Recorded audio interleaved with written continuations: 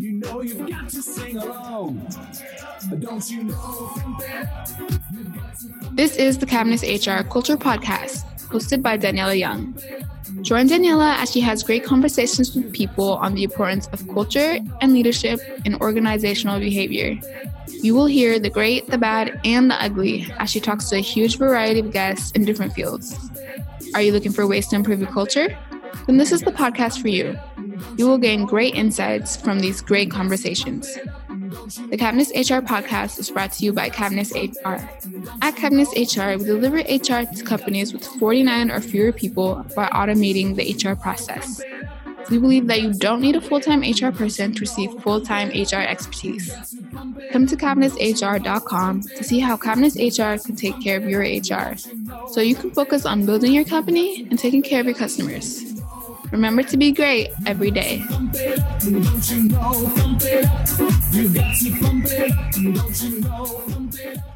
Hi, everyone. This is the cavnessHR Culture Podcast, and I'm your host, Daniela Young. Our guest today is Mary Pat Knight. Mary Pat, are you ready to be great today? I am ready to be great today. Mary Pat is a leadership transformation and emotional intelligence expert. Her 30-year career has spanned executive leadership positions in marketing, operations, strategic planning, human resources, development, and executive coaching.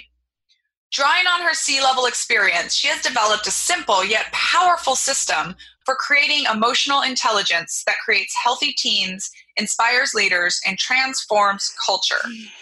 Thousands of clients have experienced powerful life and business transformation by committing to this system.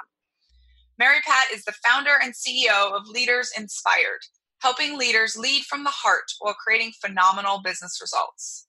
And Mary Pat is going to share some amazing value with us here today, listeners. So Mary Pat, can you tell me a little bit about something that you're working on these days that is super exciting? Yes, I actually can. The body of work, Leadership Mastery, is our signature program for Leaders Inspired. And I've been doing it for 15 years, and we've had phenomenal results with thousands of people, real work and life transformation, and total impact on company cultures.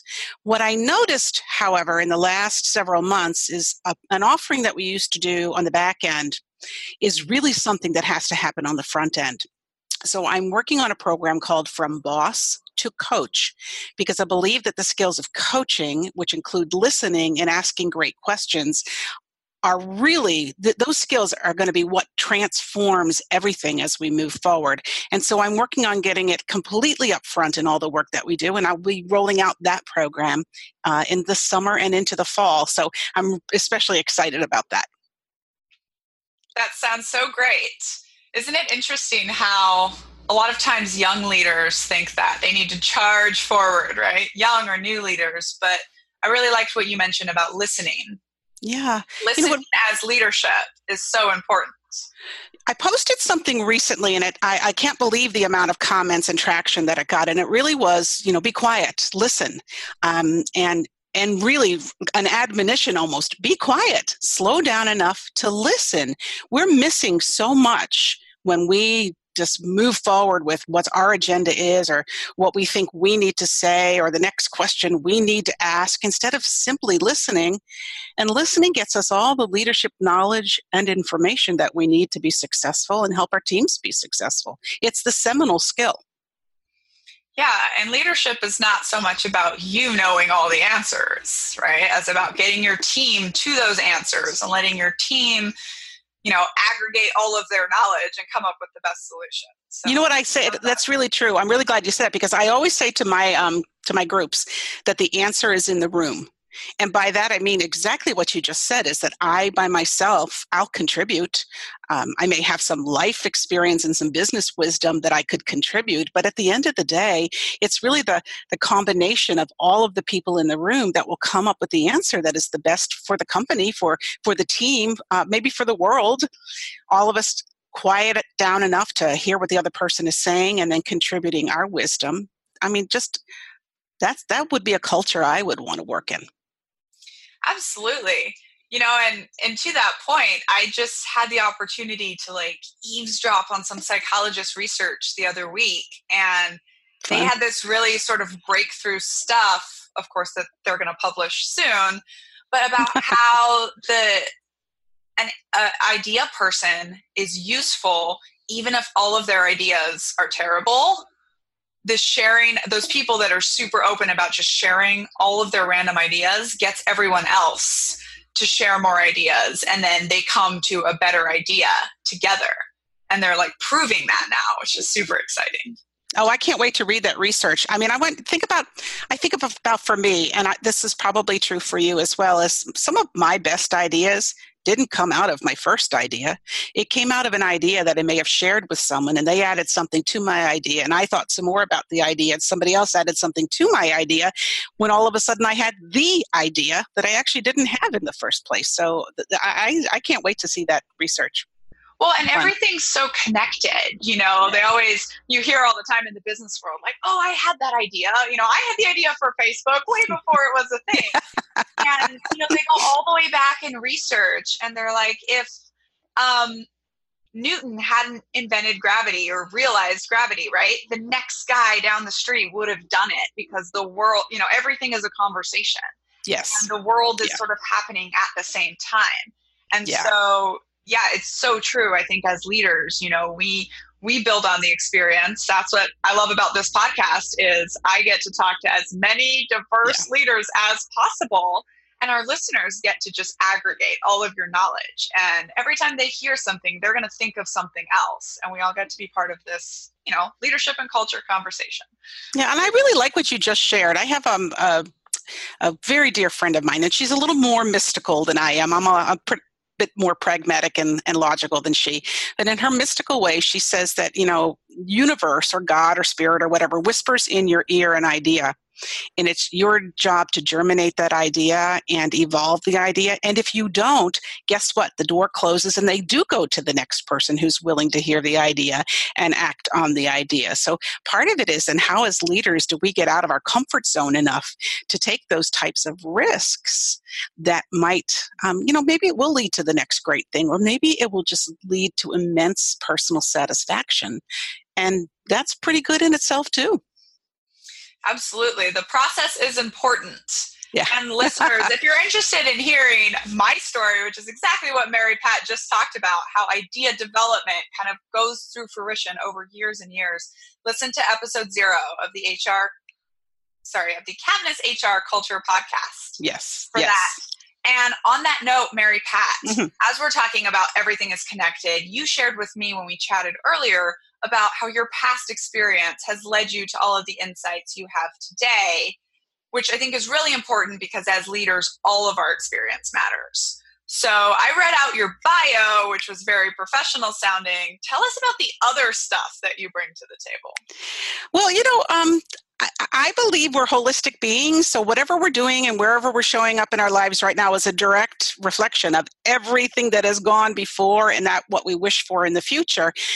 With that being said, don't rest too much on your past laurels. Let that be information for where we are today. So in a convoluted way, let me just tell you, I started out in the theater. You cannot be good on the stage unless you study human nature. So I was fascinated with what made human beings tick, especially in terms of being in leadership positions. What made you tick? What made you effective and ineffective? I studied. I also ended up in a corporate career where I really was in every functional leadership area except for finance. And so that's a real opportunity and also with a lot of, potential pitfalls. So does my curiosity and my love of leadership win out, or does my ego and my need to be right win out? So most times, 9 times out of 10, I was really on the side of curiosity. So it allowed me to expand. And then I think the final piece of the puzzle for me in learning all of this and bringing this together, especially in light of understanding and executing emotional intelligence, is the fact that I'm a parent. I was a single parent of 3 kids. Now, they're not kids anymore, they're young adults. And so I watched them as my greatest teachers in terms of what works and what doesn't work for leadership. And I'm then able to bring that back to my clients and to my company. So you see, it's very holistic. And I know you've had the same experience. I know you have a military background and a business background, and you're an idea person. So my guess is that, however your past choices in your current situation and what your future aspirations intentions are, also is going to create that for you. And even for your listeners. I mean, we all have to take a look at past, present, future, and all of the roles that we played along the way. They all feed into what we're doing today and how grateful, satisfied, and appreciative we might be. And I love that you said that. And I love hearing strong women bring up their children in a professional setting as, advice or lessons that they've learned.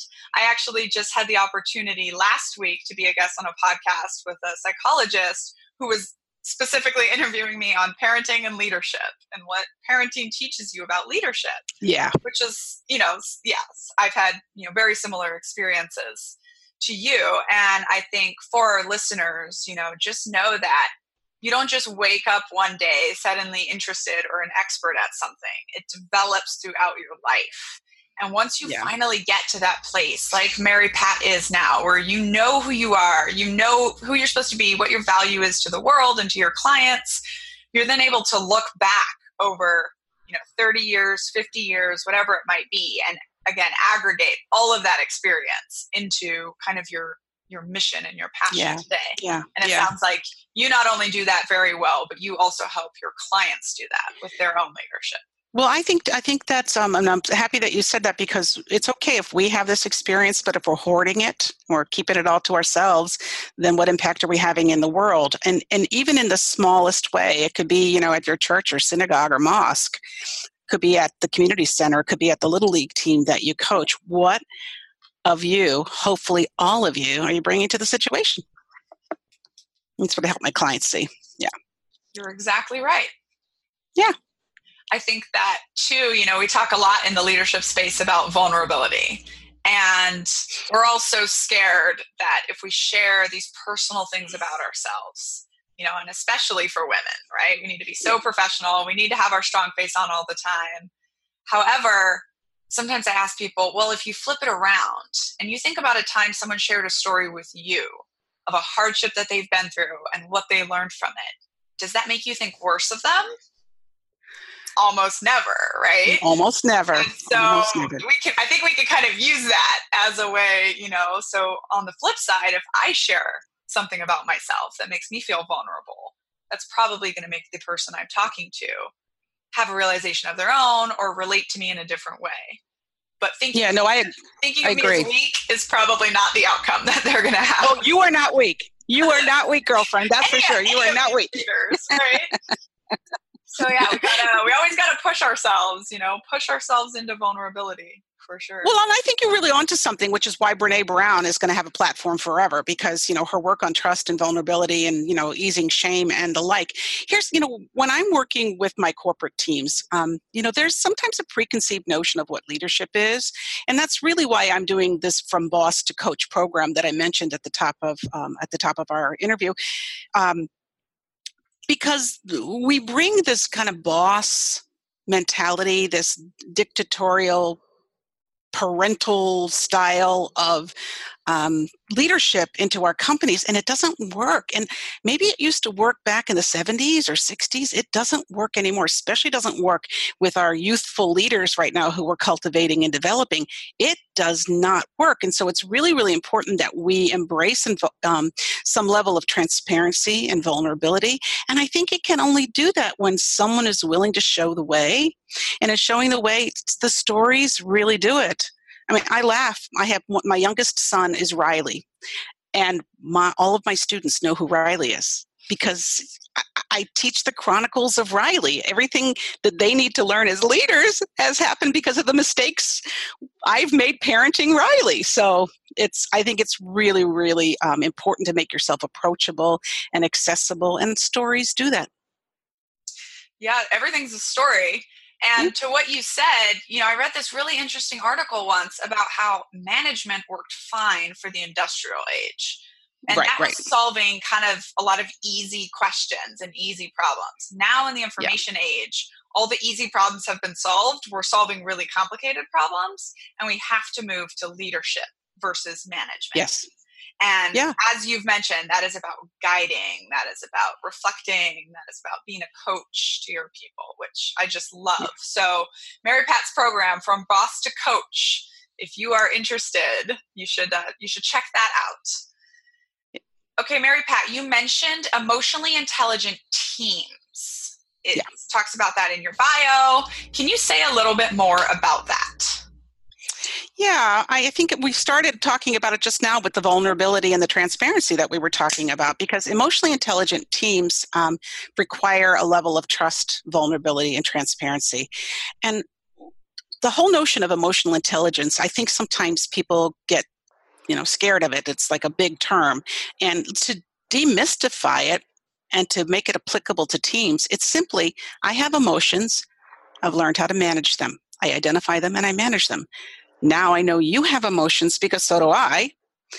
And I support the relationship by supporting you to manage an appropriate expression of your emotions. And that's really it. And then in the center of all of this is compassion. And compassion means that I hold a space for you to have your experience. I'm not going to judge you or criticize you. I may offer you feedback in order to get us into a relationship, but I have a choice. And I think emotionally intelligent teams know this and they respect this. So they are self and other aware. They have high level communication skills. They listen to each other. They navigate conflict because it's never personal. It's about what's best for the team. And they know how to make and keep incredible agreements. They listen some more. And I think you probably have experienced this, especially in your military career, because high emotional intelligent teams, there's a high level of respect and I've got your back. I'm not going to leave you behind. And we're going to go together as a team because we have a mission together as a team. And so I really, when I think about your military background, I think, wow, you've really had the full expression of this yourself. I think for sure that is true. And I was actually going to hone right in on where you said navigating conflict, because, so often I see that seems to be this focus in the corporate world on conflict mitigation or conflict avoidance or solving conflict. And, whereas from, the military perspective, it's like, well, we're not going to train to just avoid bullets. We're going to go out and actually train what we are going to do when somebody starts shooting at us, right? Right. And right, that's how that's how you at least get the closest to how you're going to act. You never know what the conflict is going to be. But that's in the military, we call it wargaming. And you go through what you would do if this happened, what you would do if that happened. And how I really think the emotionally intelligent teams plays into that is you develop trust through essentially practicing, right? You develop trust through going through conflict together. And you can do that in a practice world, and then you go out and do it in real life. Yeah. And the more you realize that your experiences are different, your worldviews are different, even like you mentioned, your different personalities are different. And instead of criticizing that or trying to fit into one mode, you say, okay, you're different. So you're in this area, you're in this area, you're in this area. These are everyone's different responsibilities. And together we can solve the whole problem. And we have trust in each other. And that's, now you have a really great team. No, I think you're true. And I think actually really early on in the work that I do with my clients, we take a look at how do you customize communication to people's behavioral styles. And, we use DISC because I like that, but other people use Myers-Briggs and other people use, predictive index. I mean, there's a whole lot of wonderful, wonderful tools out there. But at the end of the day, if it's a teaching and a coaching skill or that you're teaching at that point, using an assessment like this, you're able to let people know that the beauty of it is that all people are different. They're going to express and receive conflict differently, and they're going to express and receive, different levels of communication differently. And the fun part of it is to put all the puzzle pieces together so that it works. Absolutely. There's a great CEO mentor of mine who, when his company needs to fill a position, he has his DISC chart like on a wheel. And so they can see where there's a hole, where there's a gap. And not only does he hire the skills for that position, but he also hires the type of personality that fills that gap, which I think is just genius. Yeah, I think it is too. And I think actually the next iteration above that and the real test of emotional intelligence is, can you work and coach with your leaders that they can begin not in a manipulative way, but in a smart way to adjust their styles to meet the needs of the people who are around them. So if I'm a high dominant person, then I know I'm driving for results all the time, but I'm working with a bunch of people who really prefer a team oriented environment. Am I going to drive so hard? I don't think so. I'm going to adjust my style so that I'm effective with that team. So I think that's where the EQ comes in. That's really fun. And I love your perspective, Mary Pat, on sort of coaching leaders and this entire idea that leadership is a skill that you develop over time. Because, as you were talking about that last thing, a lot of people that are high personality, hard charging, these days are almost considered to be not good leadership material. But this is my opinion, and I'm hoping you have something to say on this, that I think a lot of times new leaders tend to be very hard charging because they're A-type personality people. And they have to learn through time and experience and coaching that, letting your team shine, letting other people shine, making room for other people to succeed, that's sort of what you're here for, and that makes you a great leader. Yeah, no, I totally agree with you. And I think the younger leaders, I think about yourself, I think about myself, I'm a little bit older than you. My early leadership, was very different than who I am today. I have eons of years of wisdom right now, but at first you show up and you need to prove yourself.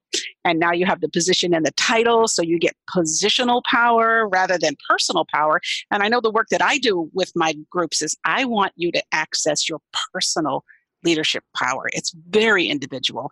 And then it comes out into the collective rather than me trying to slap over the top of the fact that, I am now the manager and you have to listen to me because I have the title. That doesn't work. It just doesn't work. And I think the younger leaders can sometimes push and or recede depending upon, really how they're wired. But that early leadership is frightening. I think sometimes it's frightening. I feel you there. I remember the time I was 22 years old right out of college and I was handed a commission in the Army and said, "Congratulations, you're now a leader."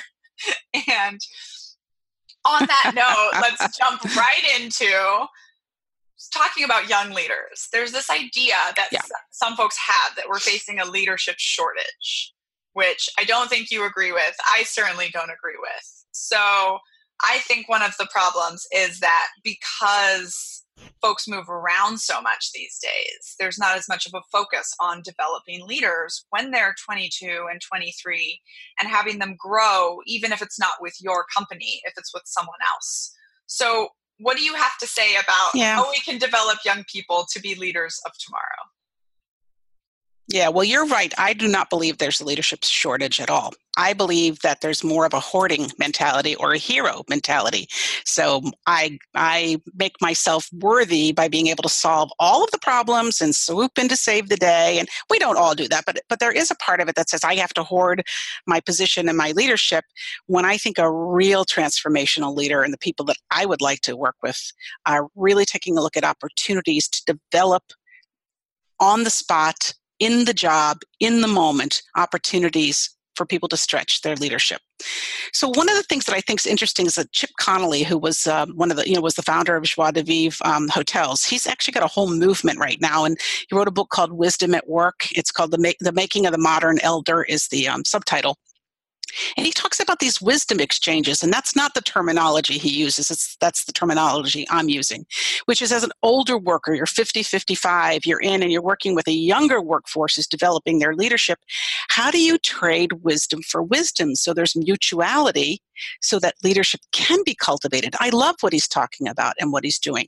And practically, here's what it looks like. I have years and years of wisdom and business experience that I'm willing to share with you and mentor you, and you will co-mentor me digitally, because you're much stronger from a digital perspective than I ever will be. And so that sort of mutual exchange of mentoring creates an incredible platform, I think, for developing leaders. It's the work I do in a different way. I just love the way he's describing it. So I wanted to make sure that we talked about Chip because he's doing such an incredible job. But I think it's, again, are we willing to listen? Are we willing to take a look at the person, 20 years younger across the table and know that they also are wise and they've got a new view of leadership, which could be very different than mine. They have a new view of how to cultivate relationships, which could be very different than mine. And it's okay, because guess what? The world is changing. It's not always going to look the way it looked in the 80s or the 90s. It looks really different today. And my job is to make sure you have an opportunity to develop, to make mistakes, and to learn from the mistakes so that your leadership muscles are strengthened.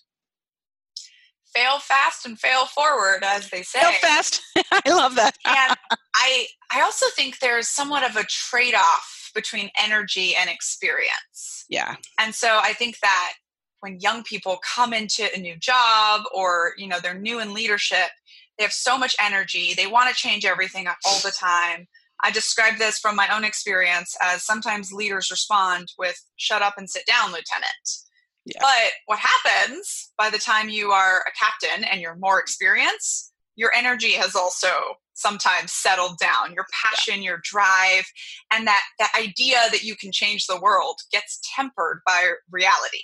Yeah. And so I think it's such an important point of view for experienced leaders to harness the energy of those brand new people. Of course, they don't have the experience. Of course, they're going to make crazy suggestions. Sometimes you do need to tell them to just sit down, but you should also be, I think, incorporating that energy and questioning your processes when they question.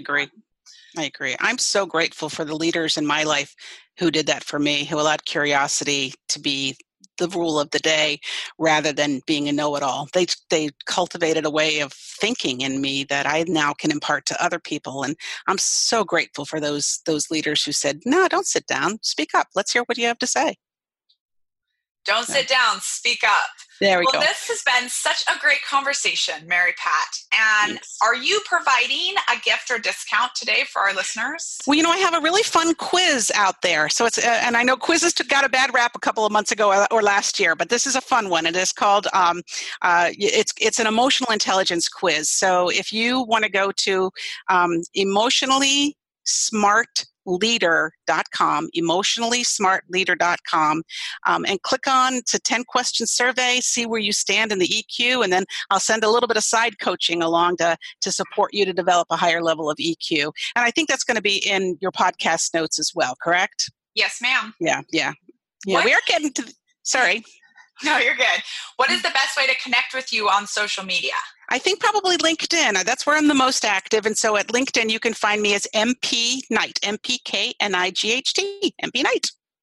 All right. So connect with her on LinkedIn. Mary Pat is phenomenal. She's super high energy. And for someone who has eons of experience, she looks like she's been through a time machine. I love you. She looks phenomenal. And, I'm feeling energized from this conversation. So thank you. All of our notes will be available on the show notes at www.cavnesshrblog.com. That will have the links to Mary Pat's website. That will have the links to her quiz, which sounds super fun and I'm going to have to go take. And that will have her LinkedIn and any other social media information as well. So Mary Pat, last 20-second piece of advice that you can share with our listeners. All right. So hands down, listen. We are all screaming. The social media is screaming. The White House is screaming. The press is screaming. We are screaming. And nobody is fully listening. And I think if we stopped and listened and asked really great questions, the world would change. That's my advice. Listen and the world would change. Thank you so much. And listeners, remember to be great every day. You know you've got to sing along. Don't you know? Thank you for listening to this episode of the cavnessHR Culture Podcast. Be sure to connect with us on LinkedIn, Facebook, Twitter, Snapchat, Instagram, Twitch, YouTube, and TikTok at cavnessHR. Also check out our weekly live streams at the cavnessHR Facebook, Twitch, YouTube, and Periscope, where we focus each week on an HR topic important for small business. These are every Wednesday at 10 a.m. Pacific Standard Time and last around 3 minutes. To join our weekly HR email newsletter list, send us an email to jasoncavness@cavnesshr.com. Thank you, and remember to be great every day. Don't you know, pump it up. You got to pump it up. Don't you know?